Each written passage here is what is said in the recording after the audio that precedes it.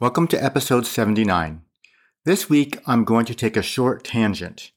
During my time at NDU, I developed a passion for travel, and I shared some snippets about it in the past, and I want to give you a bit more background as it becomes quite relevant going forward. Up until my trips to Europe with NDU, aside from being stationed in Korea back in 1987, and a side trip to Thailand to visit my sister, I had not traveled outside of the United States other than a day trip to the Mexican border town when I was stationed at Randolph, and then to Montreal during the farm days. At NDU, I shared several trips that I took, and I enjoyed learning about the rest of the world in the short takes, as you may have remembered. In the 5 years I was at NDU, travel outside of the continental United States included Bulgaria, Austria, Germany, Italy, Korea, India, the United Kingdom, Switzerland, Ukraine, and Hawaii. And I'm probably missing some. It was amazing, and perhaps more than that, I learned about differing perspectives, and it really helps you become a better global citizen. The work was great, and it gave me certainly the impetus to do more traveling on my own.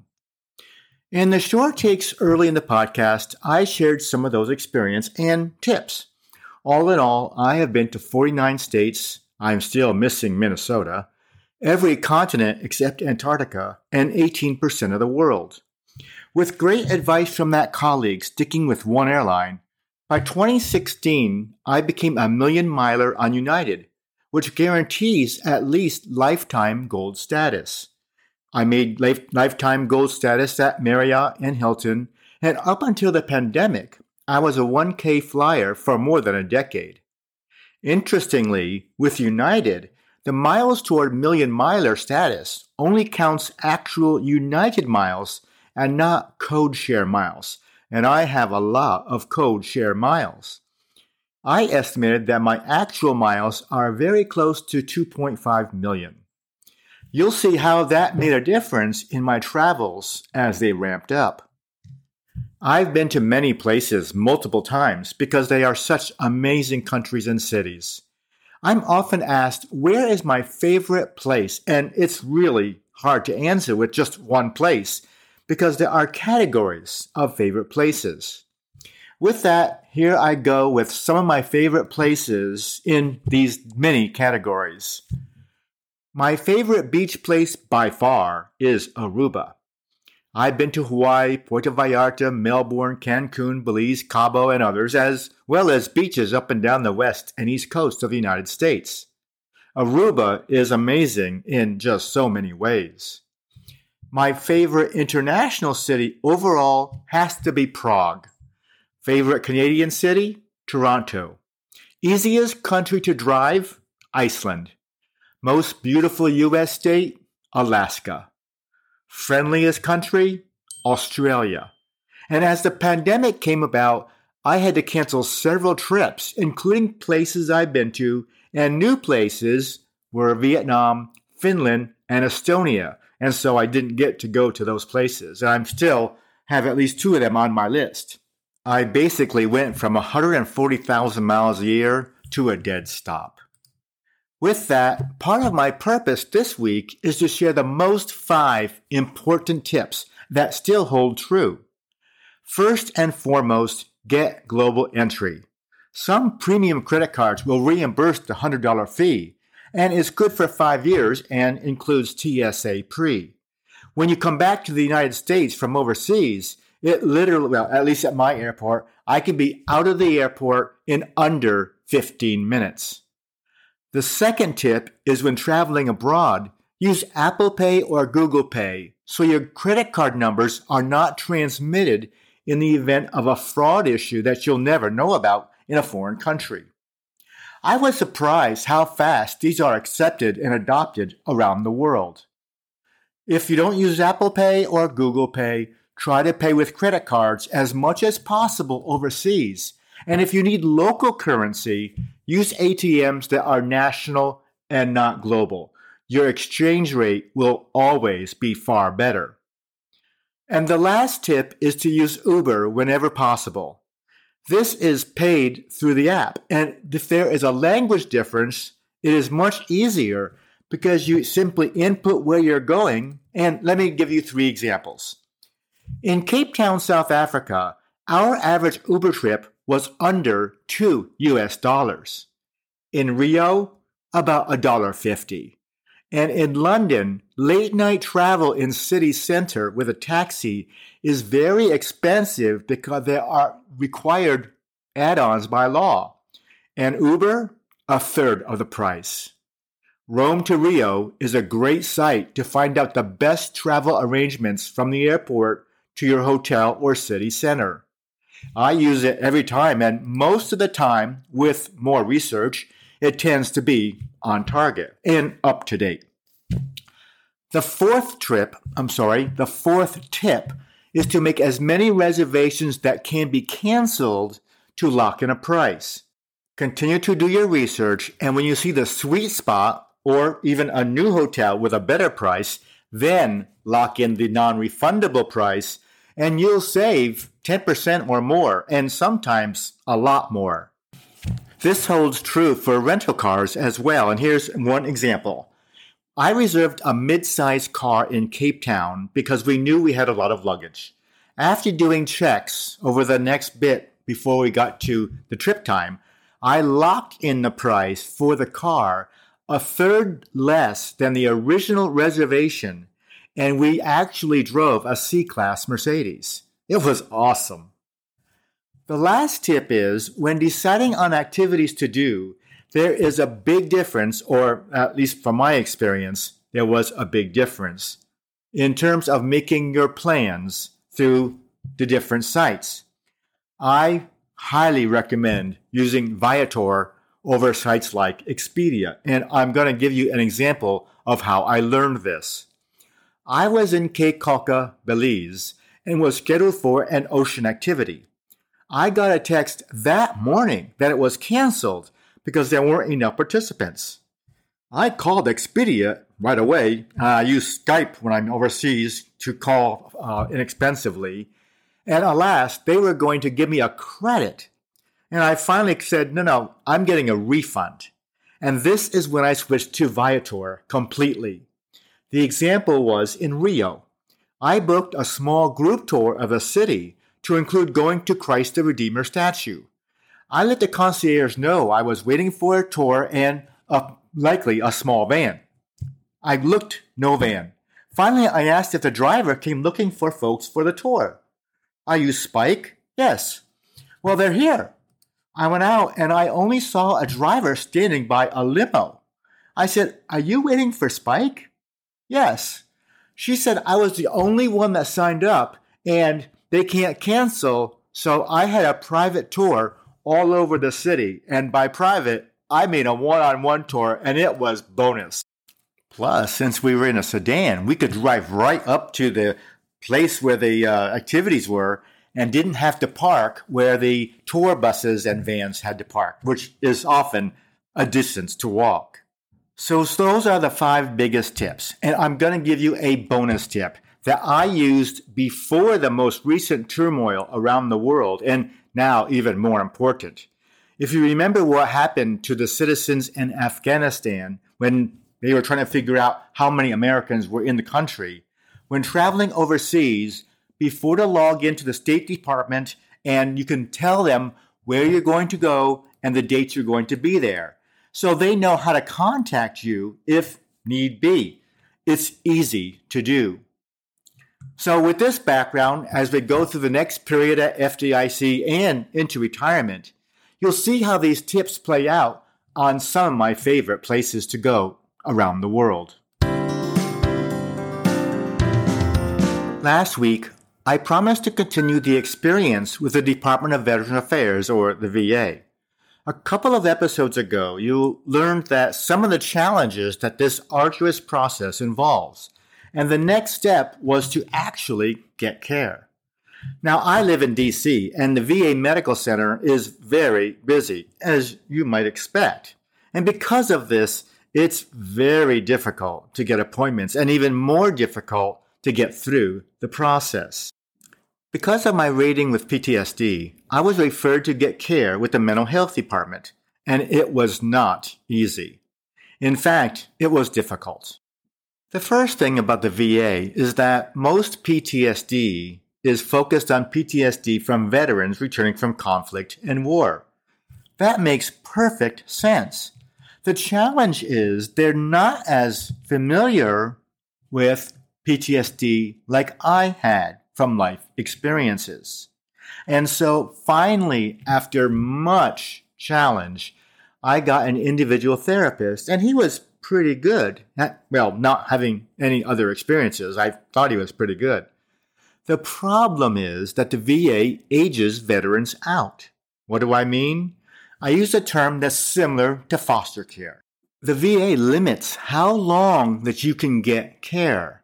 So you're aged out, meaning your time is up and you're on your own, unless you really press. And even then, you really have used up the time that they allow for you to get mental health care. After more than a couple of years, I finally got approval from the VA to get care outside of the medical center. And then things got worse. Now, being conscientious, I asked my therapist if he was getting paid by the VA. Nope. He was a veteran and understood that there was a process, and after several months, still no payment. I wrote to the VA, and all they told me was, "Don't worry, he has a contract." Finally, I wrote to my U.S. Senator and Congressman to get help.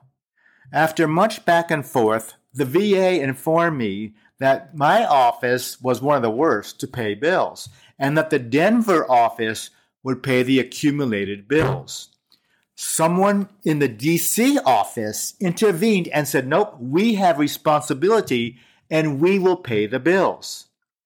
6 more months, no payment.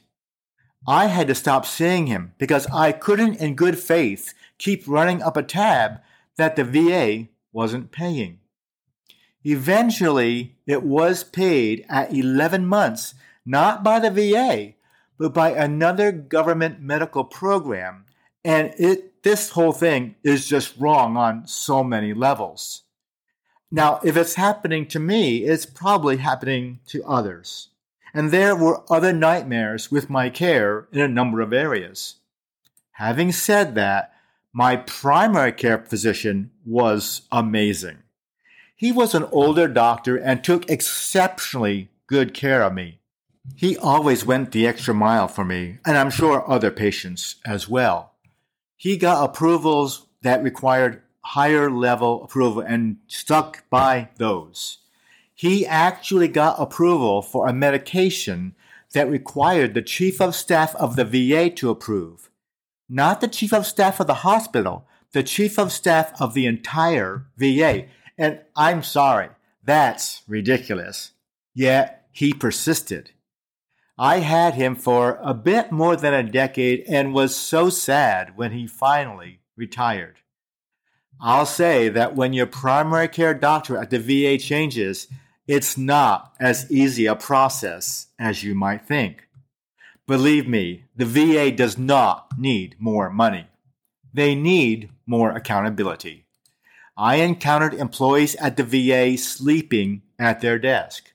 I've been in long lines with 2 to 4 technicians talking and laughing among themselves, ignoring the long lines. I've seen employees on their mobile phones playing games instead of caring for veterans. They don't need more money. They need accountability. Now, I will also say that's a small few. I get that. It affects veterans, especially those who need it, and it's their only source of care. To get back on a lighter topic, I shared some of my experiences with some fun vehicles that I've owned. Remember the first Lexus IS 300 that I got in Austin and drove to Malmstrom Air Force Base, and was the only one in the entire United States to drive this new model because of a rule that Lexus made for dealers. I've enjoyed a number of vehicles across a wide spectrum of companies. After retiring from the Air Force, I got a Mini Cooper. And what a great experience. It was fun, and parking was so much easier in the city. It was the first car that I owned that I had for more than 3 years. Then, similarly to the situation with the Lexus IS 300, Mini announced they are releasing a 2-seater coupe in hardtop and a convertible, and it looked amazing. Unlike with Lexus, I couldn't put a deposit on an unreleased car, so I had to keep my ear to the ground. Finally, it was released, and I raced to the dealer to order one. And I wanted the convertible, but that was going to be a year later, so I settled on the hardtop. Now, by this time, I had had at least 26 cars, and by far, this was the most fun. It was the best car I've ever owned. It was blue with silver racing stripes on the hood. And if you think of your vehicle, the Mini Cooper Coupe was only 148 inches long. A Toyota Corolla is 183 inches, and a 2024 Mini Cooper is 152 inches. It was adorable and fun to drive with the turbo button.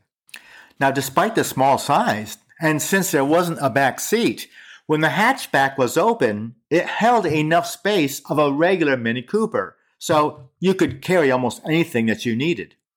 Anyway, I got this from a dealer in Maryland, and since that was the best offer, I put a deposit when I ordered the car on my credit card. Well, because of the points. Then, when it came in, I wanted to charge the balance. Oh no, we only take credit cards for the deposit. Now this is in 2011, and in 2011, if you used MasterCard or Visa, or rather if you offered MasterCard or Visa, the banking contract says you cannot have a minimum charge and you must take the card for any purchases in the establishment.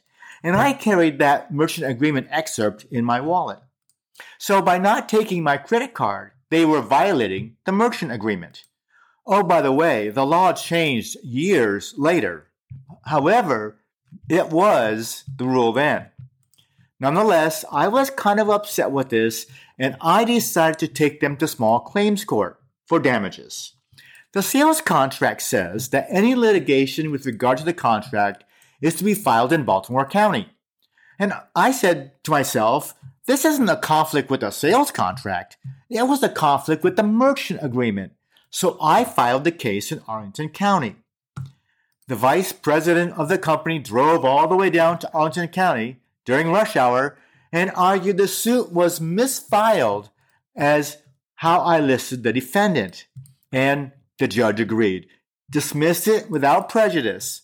Rats. The clerk's office said I could go down to the law library on the first floor of the courthouse and maybe ask an attorney what was wrong because the clerk can't help you.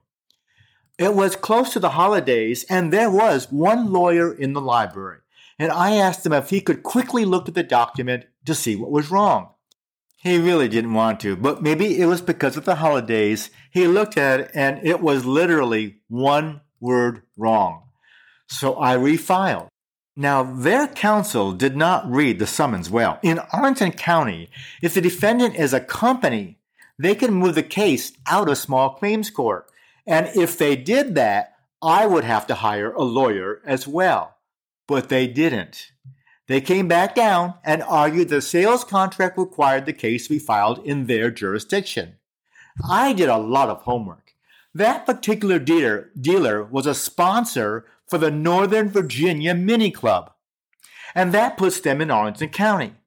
Their ads say they serve Maryland, D.C., and Virginia. Again, the long arm of the law seemed to be a factor since they do business in my jurisdiction. And I also kept my argument that it was the merchant agreement and not the sales contract that was the factor. I even found precedent in Virginia to that effect, and with a car company. I felt pretty good. After we both made our arguments, the judge said, and this is really close to a quote, "I think I'm making the wrong decision." I knew at that time I lost. He went on and said, because it is about the payment of the sale, the sales contract likely takes precedent, and he dismissed it again without prejudice, and said I can file in Baltimore County. And then he said my argument was the best he heard in small claims court.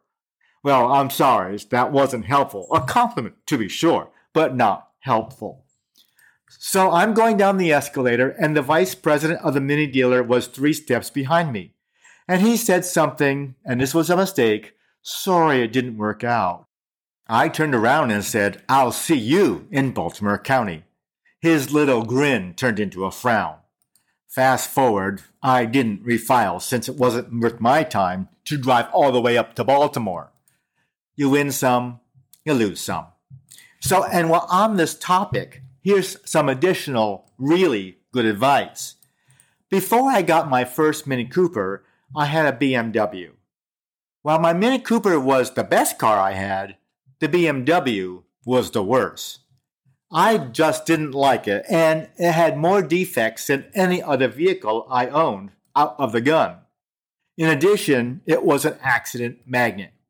Over the course of the 3 years I had this vehicle, 3 times I was rear-ended. One time I was actually hit by a FDIC contract vehicle. Anyway, of course, since they're not my fault, the other insurance company is liable, and here's the lesson, and it's really important. If you're in an accident and it's not your fault, their insurance company is responsible for diminutive value. That's the value that your car decreases when it's in an accident. Remember those Carfax ads on TV? That's what I'm talking about. The rub is you can only seek diminutive value if the other person's insurance company is different than yours. That's a key. So each time I would call the insurance company. They don't like paying this and they'll put you off. So I headed to small claims court and filed. It cost $25. You get an appraisal of your vehicle and what the likely difference is due to the accident repair. Now, it's very limited precedent in court cases because they don't want them to set precedent with a case. I did my research, and insurance companies tend to pay 65 to 75% of the claim to make it go away. I sued 3 different companies. The first was settled with a bit of wrangling. The next one, I got a call from the insurance company on a Sunday at 7 a.m. I'm thinking they want to settle. And they did. The last one played chicken with me and let the court case come up.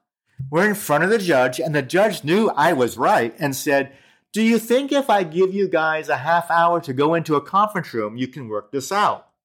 I said, I'm willing. The insurance company rep said, okay. We settled and informed the judge to dismiss the case. Remember, they don't want precedents. What was the result? When I sold the BMW and added back what I collected in diminutive value over the 3 cases, I got more than the high book value. So it really does work, and it makes a difference. So remember, if it's not your fault, the opposing insurance company can't be yours, and to be fair, the newer the car, the greater the diminutive value. Accidents happen, and the insurance company has to make you whole. Good luck. So, with these tangents, I hope it might be helpful for some listeners, both in traveling the world, and if you have a mishap, you know what? Take them to court. Next week, we'll be back at the FDIC.